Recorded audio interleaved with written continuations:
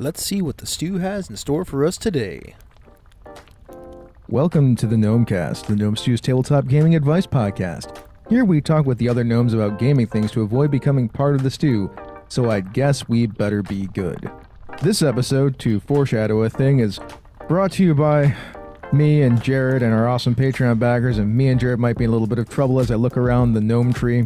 But the judicious Jennifer Kathleen, thank you, the superb Sam G, and the astounding Amadeo Rosa.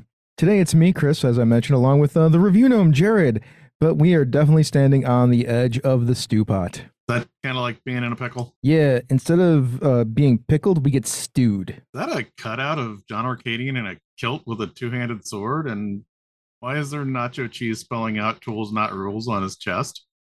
Oh yeah, man, I remember that. JT did that last night. I mean, that was after like the 5th shot of Jaeger or something. That still does not explain anything. Yeah, sorry, I got no idea where that came from. Anyways, we had a party last night in the gnome tree because Ange is out of town at Origins. Jared, I have to say though, if we don't want to get thrown in the stew, we need to record this episode and clean up everything before she gets back. Yeah, we should get to it. I'm not ready to roll out clone number 6. He's been writing reviews for whatdoiknowjr.com. Kind of like in that movie Moon with Sam Rockwell, where his clone woke up early, so I just found him something else to do for a while. I wonder how you got those reviews out so often, still managed to record Thog with Advantage and run a couple games a week. That's impressive. Yeah, let's get to it then. Let's do the thing before the main topic. That is the get to know gnome question.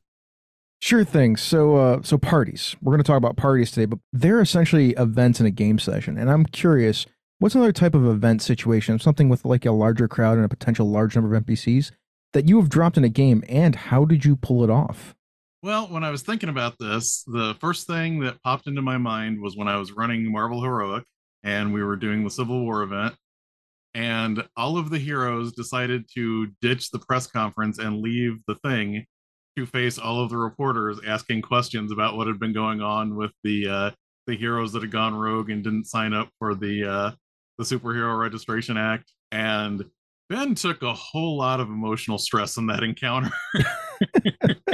That's funny. I basically ran the reporters as a group, so he could have knocked dice off of them and finished up the encounter, and everything would have gone great. And instead, he just kept taking more and more emotional stress until he finally gave up and wandered back into Four Freedoms Plaza. That's funny. Poor Ben. He's not very good at that. The thing is good at clobbering things, but I don't know if he's so good at talking to reporters. So, Chris, what's one of these group events that you've thrown into a game? So, in one of my D&D games a long while ago, like a year ago, they were at a sporting event. They were invited to go to a sporting event. We have like elemental lacrosse in my world. Like that's the big national sport. So they were at the giant arena, like in the VIP press boxes, hobnobbing with NPCs and whatnot. So it's kind of like a party, right? Like you're basically there to watch sports and then also talk to people. So they're there talking to people and hobnobbing, and in the in-betweens, I'm like describing the lacrosse game that is going on the field, which it's elemental lacrosse, so it's, a little bit out there. And then, of course, sometime during the middle of that, a bunch of Chimera folk attacked and changed the whole situation from being that. And they were in the box with the king and like a couple of important dukes and folks like that. So went from a sporting event to a situation. Yes. It went from one kind of party to a combat situation where they could like then defend NPCs and do all that stuff. But they got a good chunk of time to talk to people before that, which I'll probably talk about it later because it's one of the techniques that I like to use for parties. Mm-hmm. All right. Well, let me just take this cutout of John and put it in storage. Should you clean it off first? I don't know how well that cheese ages. I mean, it's kind of funny, right? Plus, I kind of want to show John. I don't think he was here last night. If he was, I don't remember. Anyways, I love a good party in my role-playing games. And I don't mean an adventuring party, but a social gathering of invited guests, typically involving eating, drinking, and entertainment. That's the actual definition of party. Little misdirected mark definition panda for y'all. But this can be a bit overwhelming. And to get some kind of adventure inside of a party, along with introducing a bunch of non-player characters, it's kind of tricky. It's overwhelming at times. I mean, most adventure gaming typically involves dungeon crawling, exploration, and combat. And yes, of course, there's interaction and investigation in a lot of these kind of games. And I imagine Jared and I will probably have a number of our thoughts surrounding that idea, but we're going to do our best to give you some tools to help make your games pop a little bit more when the Masquerade invitations go out. So we have a number of points to discuss, and my first point I think is that's worth talking is, what is the purpose of the party? Like, we have a party in a game, but why do we have the party in the game, right? Like, that's probably the first thing to think about. What are some reasons that you would drop a party in a game? So are we talking in-game reasons or campaign structure reasons? Yes, both ways, right? Like, there's a lot of reasons, right? Well, one of the reasons you would have one in campaign is if you have holidays set up in your particular game. Yeah, there you go. So that's always a good, explanation. You might want to play Star Wars and, introduce Life Day and have everyone walk around with their orbs and their red robes. So you can redo the Christmas special, right? Exactly. Maybe not. We should talk about how you don't probably want to have a variety show as your adventure structure. Probably not. Probably not. From a campaign standpoint, party is a great way to introduce a lot of NPCs that you want your players to realize exist, that they are either a resource or a potential impediment, and you're introducing them in this manner where they can interact with them. But for example, if they're the campaign villain, they're probably not going to pull out a sword and stab them in the middle of a party. Although Wonder Woman did try that in her movie. That is true. These things happen now and again. I think parties are great places to frame up certain things, like the parlor mystery, if you want to have the parlor mystery, regardless of whether you're playing a fantasy game or a non-fantasy game. I mean, your Agatha Christie-style Brindlewood Bay games, parties are great for that kind of stuff, right? Oh, yeah, definitely. I like what you said, introducing a bunch of NPCs. I think they're great spaces and places to begin adventures. I think they're great places to transition from one adventure to another, too, one scenario to another. Those are some of my primary uses for them. Do you have any more, or you want to move on to the next thing? Let's move on to the next thing. I'm still kind of recalling some of my favorite in-game parties. So let's focus down on some of the things that we talked about. Introducing NPCs. So how do we introduce a bunch of NPCs? Because parties have a lot of people at them usually. How do we do this without overwhelming our players and then help them remember who they've talked to? I do have a trick that I use for this that I've invented sort of recently, in like the last year. That's recently for me, I suppose. So my thing is like, I like taking, when I'm playing in person, I suppose you could simulate this in a virtual tabletop in some way, shape, or form, where I will take an image and I will, like an NPC card of some sort, like, from like the Pathfinder folks, the Paizo folks, or some other places, or just, print things out and cut them up. And then I will tape them to an index card that I have folded over and put the name of the person on both sides of it. Then I will take another index card and cover it. So like you would at a normal party, you can see the person, and then somebody can choose to interact with them if they want. And when they do, and they learn their name, you pull the card off. So therefore, you're not giving them 20 names at the beginning or whatever. I think there was like 10. I think there was 10 NPCs in that session that they could talk to. But over the course of like the first hour of the game, hour and 15, 20 minutes of the game, they eventually interacted with everybody. And as they did, we would remove one card at a time, and it helped them remember later, and then have them as visual and word mnemonic reminders for the rest of the session and going forward in perpetuity. Another thing that I've done a lot of is try to come up with something, maybe not over the top, but something that is different than how you would describe everyone else for each person that you want, to stand out. So like, for example, in 7C, if I wanted, someone to stand out at a party, I might describe everyone else having, more like pastel colored clothing, but then one person has like a dark red suit on, and that's going to draw their attention to that NPC, and they're going to remember, even if the name doesn't sink in, it's dark red suit person. I agree. That one distinguishing characteristic that makes them different from everybody else. Yeah, I like that one as a great one to utilize. How do you get them to remember the fourth NPC as much as the first NPC? That's my question. All right. So if we're talking about parties, you can do something that is similar to what I've seen people mention about spicing up combat before, and that is introduce the party in waves. At the beginning of the party, you have chit chat. Maybe somebody walks up to them during the chit chat section. You do something distinctive. They remember them from that section. Then there's dancing. You have somebody, that they encounter during the dancing part of it. They have something different and distinctive about them. So now they're associating that person with the dancing portion of the party and remembering them separately. Then maybe you have like all of the food gets brought out, and then you can, introduce another NPC that interacts with them when they all sit down to eat. They probably would eat before they dance, but that's okay. Yeah, that's a great idea. I love the idea of introducing in waves. That's fantastic because then you're breaking up the beats, right? Because if you Mhm. just go interaction after interaction after interaction, you kind of get a little long in the tooth, right? Oh, yeah. And it also kind of lets you set up maybe the person that they're meeting in the chit chat is a potential ally. Maybe the person that they meet in the dance is someone that's, a mystery person. They don't know whether they're on their side or against them.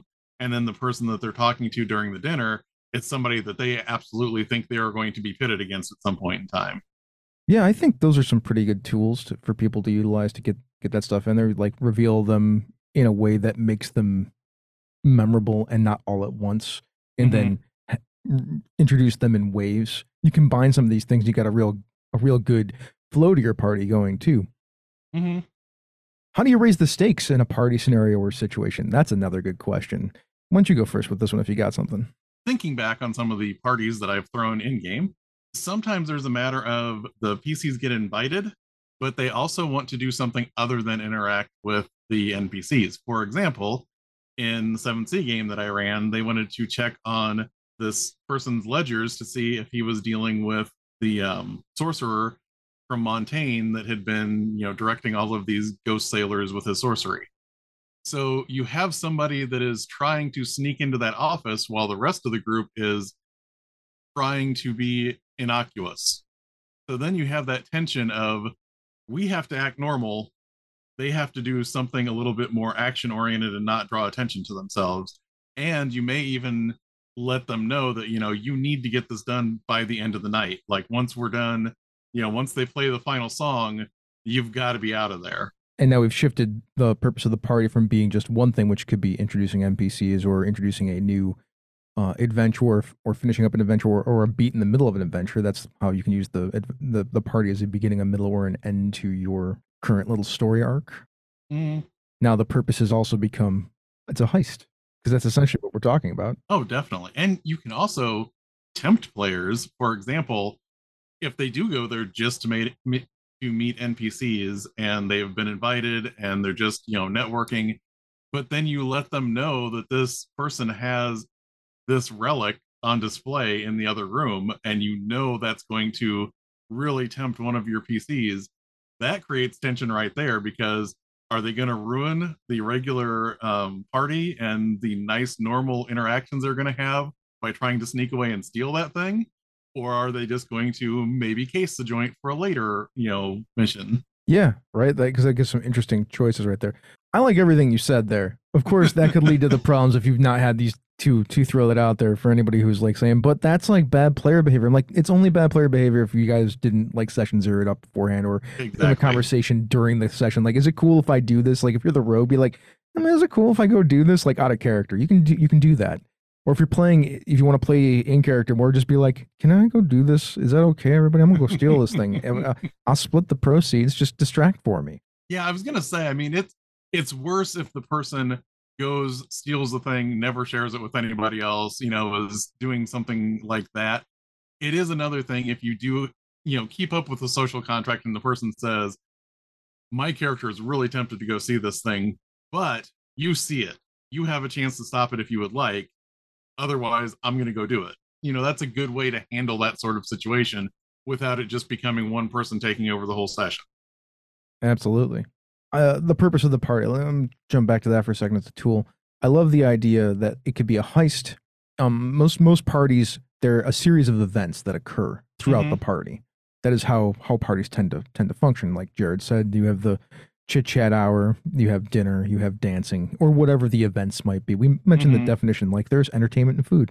I think it's great to have moments that provide side adventures for characters or side stories, like to Mm-hmm. bring those things up because these are great places to do that, or introduce new side plots that are potential. So, like either hook characters in with their character stories that they've provided for you, and you want to make them feel like they're more part of the game, or provide some extra side quest or alternate paths to the wherever your campaign is going. I think parties are great places for that too because there's just you can drop a lot of information. There was actually a recent article in Arcadia, the magazine that MCDM puts out. Mm-hmm. They said it was an adventure, but it was really a campaign event because they present you with like 4 different factions. There is someone too young to ascend to the throne, but they're very close to being old enough to ascend to the throne. And each of these factions wants somebody else on the throne. And there is basically this gala that happens as the culmination of all of these NPCs. And throughout the gala, you can find out why each faction wants a different person on the throne. And you have the opportunity to make deals. Like, for example, somebody may not trust the young person on the throne, but on the other hand, they don't despise that person. They might ally to them if you bring up that this other faction is thinking of getting somebody on the throne. So you have all of that kind of politicking that you can do in the middle of that as well. Yeah, and when you start introducing factions that way and your player characters in your game, whether you're a player or a game master, and since we're a game mastering podcast, when your players, you're looking at them as the game master, they don't have any faction that they're allied to, they become the wild card. Mm-hmm. And then people might start vying for their assistance and offering them things, so then they can wheel and deal. And that's a thing to think about as game master. Like, your players become the wild card for these different factions in this situation. That means they're all probably trying to bribe them or get leverage on them or do something for them. Usually try to bribe, because you don't want to leverage on players or characters too much, because then they'll just try to, turn on those people as fast as humanly possible.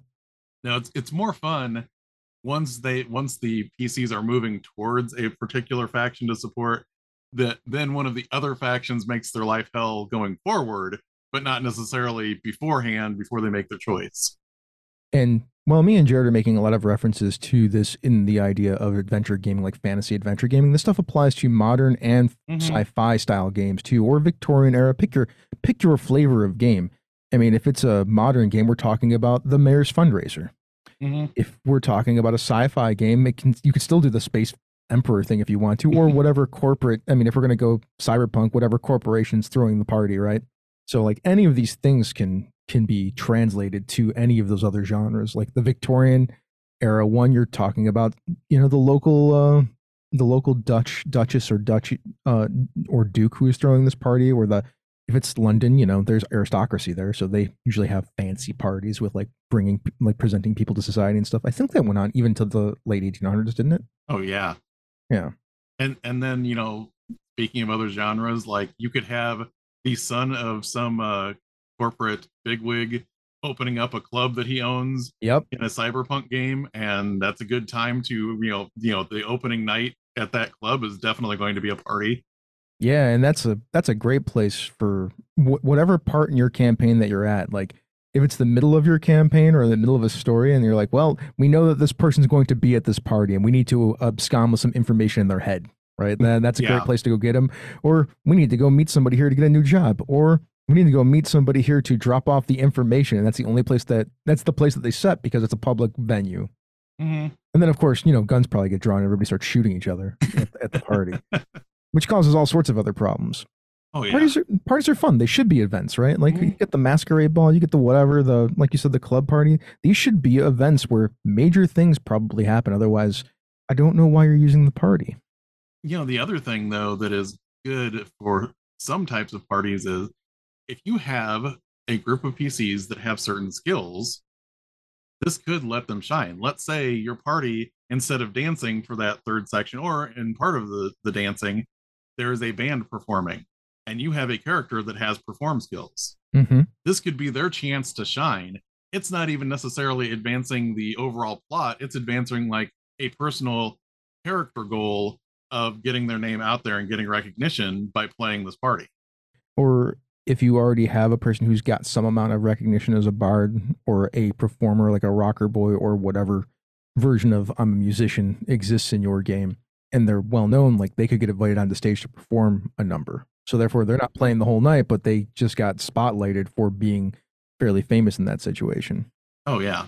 Or, if it's dancing and they get on the dance floor and they're very good at dancing, they can steal the show for a moment, right? We see that in movies all the time. Yeah, that's all really good stuff. Or if they're famous adventurers or famous whatevers, they could get asked to give like a small speech because they're well known. That's a good way to highlight the fact that they've been in the campaign setting for a while and have done some memorable things, and people recognize that. I used to find that being a big problem that I used to get complaints about when I used to run like a long time ago. It's like, aren't we like important? I'm like, I guess you are. Maybe I should highlight that you're important in some way, shape, or form. And now I try to do that before those questions start popping up and remind the characters and the player characters that they are actually important when they become important. Slight tangent, but in my game recently, the PCs were going to be held over for trial, but because they were important people that worked for the local ruler, I made sure to express that the prison that they were put in wasn't like, terrible dungeons. I said, this is the prison that you could basically walk out of if you wanted to. You're just not going to have any social clout if you don't, stick around and do this trial. You're not going to have your cushy jobs anymore or anything like that. But this is one of those nice places where it's basically just an apartment where they wait on you hand and foot, but they tell you don't leave. And that kind of reinforces that idea that you're not just, the scummy mercenary adventurers anymore. Yeah, I agree. The party can function in a lot of ways, right? It's not quite a framework, right? It's a situation. Mm-hmm. You can attach a framework to it, a lot of different kinds of frameworks to it, and then just play your game out the way that you want to. But it's a nice event that is not, I'm going to try to destroy your city with an earthquake or a zombie horde attacking, or pick monstrous horde that attacks city, or I don't know, cataclysmic event that occurs. I'm trying to think of the other versions of events that exist out there. Yeah. Well, and the other thing that I was thinking, that this is speaking of other genres, if you have characters in a supers game and they are legitimized heroes, but they still have secret identities, that is a great time to have people that they know in their personal lives show up at that same party and interact with them. Maybe they're there for a charity and they're in their full superhero gear, and they have to deal with this person maybe recognizing them if they interact with them too much. There's just a lot of things you can do with a party. Yeah. Or if you want to flip that on its head the other way, they're there as their non-superhero identity with their significant others in their lives, their loved ones in their lives at this, gathering, and people don't know that they're superheroes, and then they see their villains are also not in their villain costume. So now we have to play nice, right? It's a great way to talk to your villains without having to punch your villains. The funny thing is since the sequel is out right now, that just reminded me of the whole scene in Into the Spider-Verse when they're at the dinner that Kingpin is hosting, and Peter sees the Mary Jane from that universe after he's broken up with the one in his universe, and he's like drifts over to her instead of following the plan. Yep, that's a thing that happened. That's a lot of tools. We provided a lot of tools for everybody to use. I hope you all enjoyed these tools. I think we're good here, right? Yeah, and even if we're not, there's a lot of sticky stuff on the walls still here yet. There is. I mean, I got the mop and bucket out, and we've been going along as we've been doing this, but there's already like 12 bags of garbage. We may need a power washer. I can order one. Hold on. Just give me a second. All right, Jared, I called for the power washer. I guess we should get out of here, huh? Yeah, probably. Well, this show, it's funded by the Gnome Stew Patreon. You too can become a Patreon backer by following the Patreon link on the Gnome Stew website to the Gnome Stew Patreon. There's a lot of Gnome Stew Patreon words there. I didn't write this copy. I just copied it, and then I read it. By the way, this ad is brought to you by Masks Are Aids. Masks Are Aids will help you pick the perfect mask to aid in whatever daily task you wish to accomplish. You want to be a better writer? We'll get you that Charles Dickens mask to inspire your writing. Want to crush your enemies, see them driven before you, and hear the lamentations of their significant others? We have Conan and Red Sonja masks for you. Yeah, right? At Masks Are Aids, we have the perfect mask for you. If you're enjoying the GNOMECAST, you'll probably like many of the other Misdirected Mark shows. Here's one to check out. Pandas Talking Games. Queer gamers talking about tabletop role-playing games and making outtakes. Join Pandas, Phil, and Senda. They are on every Wednesday, answering listener questions about playing, running, and designing tabletop role-playing games. I think you should get cozy and talk about some games with them while chewing on some bamboo, which they have in their bamboo lounge, and it's almost always gone at the end of every episode, and we have to ship in new ones. It's kind of a cost thing, but bamboo's kind of cheap enough, I guess. Anyways, you can find all of us at gnomestew.com, at gnomestew on Twitter, and gnomestew on Facebook. Jared, where can people find you on the internet? Well, you can find me or one of my clones at whatdoiknowjr.com. And I did want to bring up, just out of curiosity here, the Marvel Multiverse RPG is coming out soon. The main reason I wanted to bring that up is because I did an article looking at the original playtest version, and they have done some significant changes in that game. Like, if you want to see a game that took a lot of the feedback that they got in the playtest time period seriously and made some major overhauls, I am really interested to dig into the final version of that, just seeing some of the changes that have been made over the last year. Yeah, I mean, I can't wait to read it then. I read that playtest deck and I'm like, I don't know about this. Like, it seems all right, I guess. I don't know. I'm not super excited to play it, right? So I'm excited to go and look at the new thing.